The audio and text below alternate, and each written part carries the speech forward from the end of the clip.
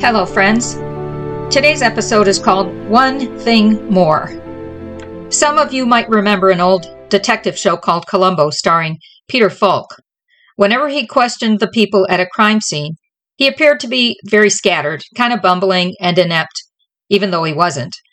When he was done asking questions and about ready to leave, he would turn around and say, "There's just one more thing."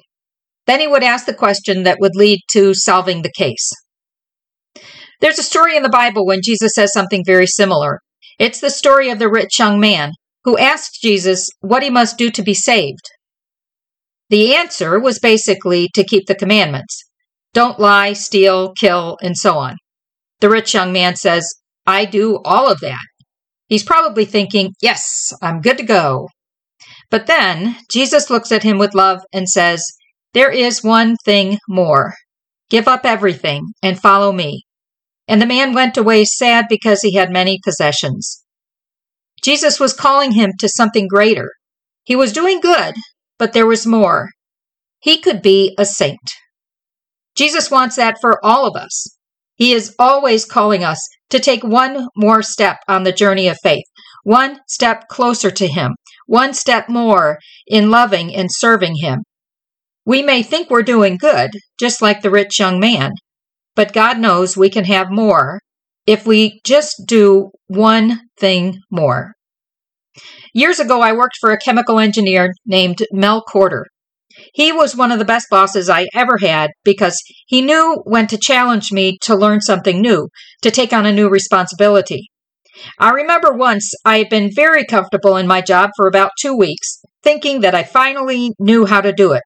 I wasn't struggling anymore, and I was quite proud of myself.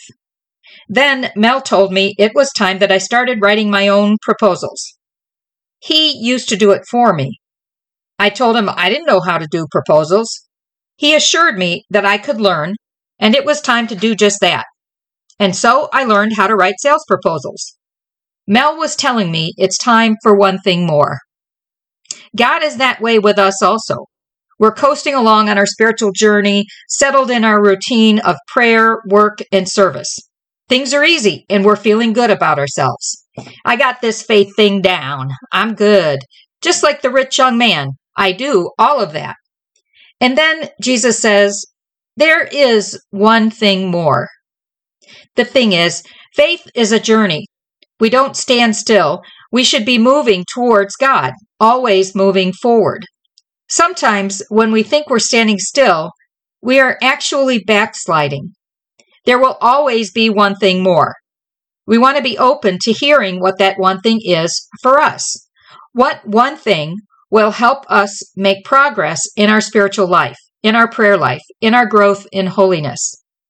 One of the 7 deadly sins is sloth or sloth. I've heard it pronounced both ways, but that's spiritual laziness, not taking our spiritual life seriously, not taking time to learn about God and to grow in my relationship with Him, to learn my faith and seek out the truth.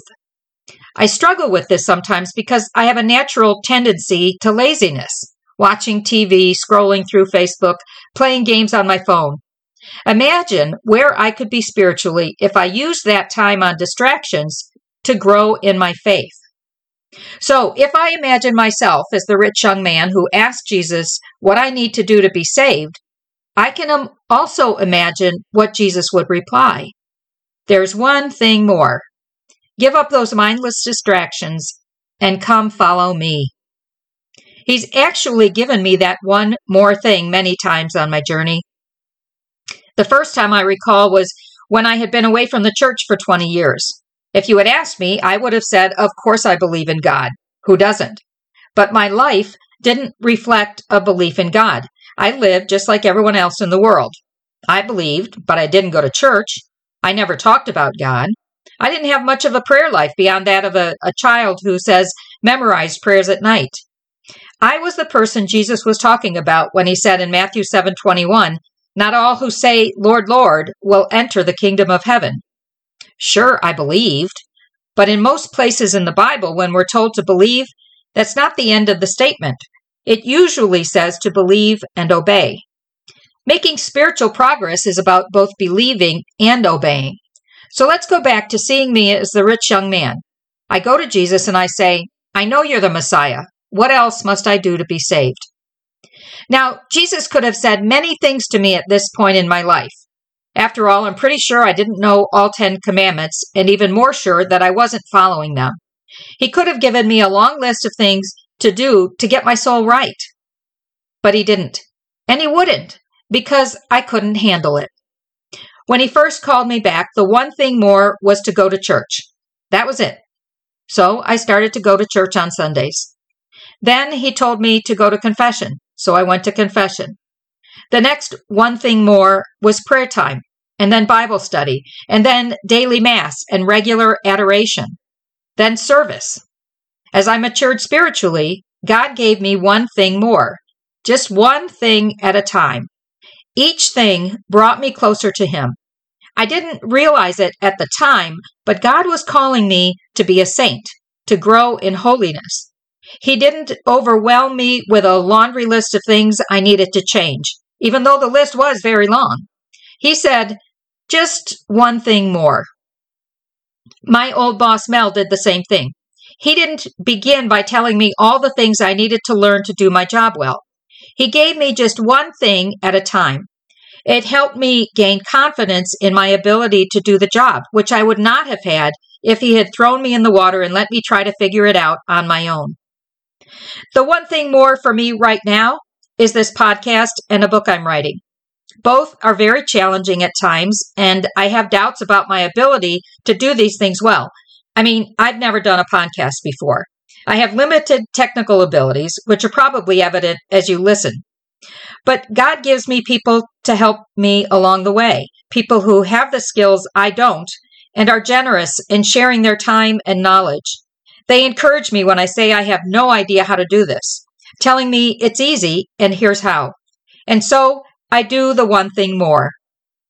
I have no idea what the next one thing more will be.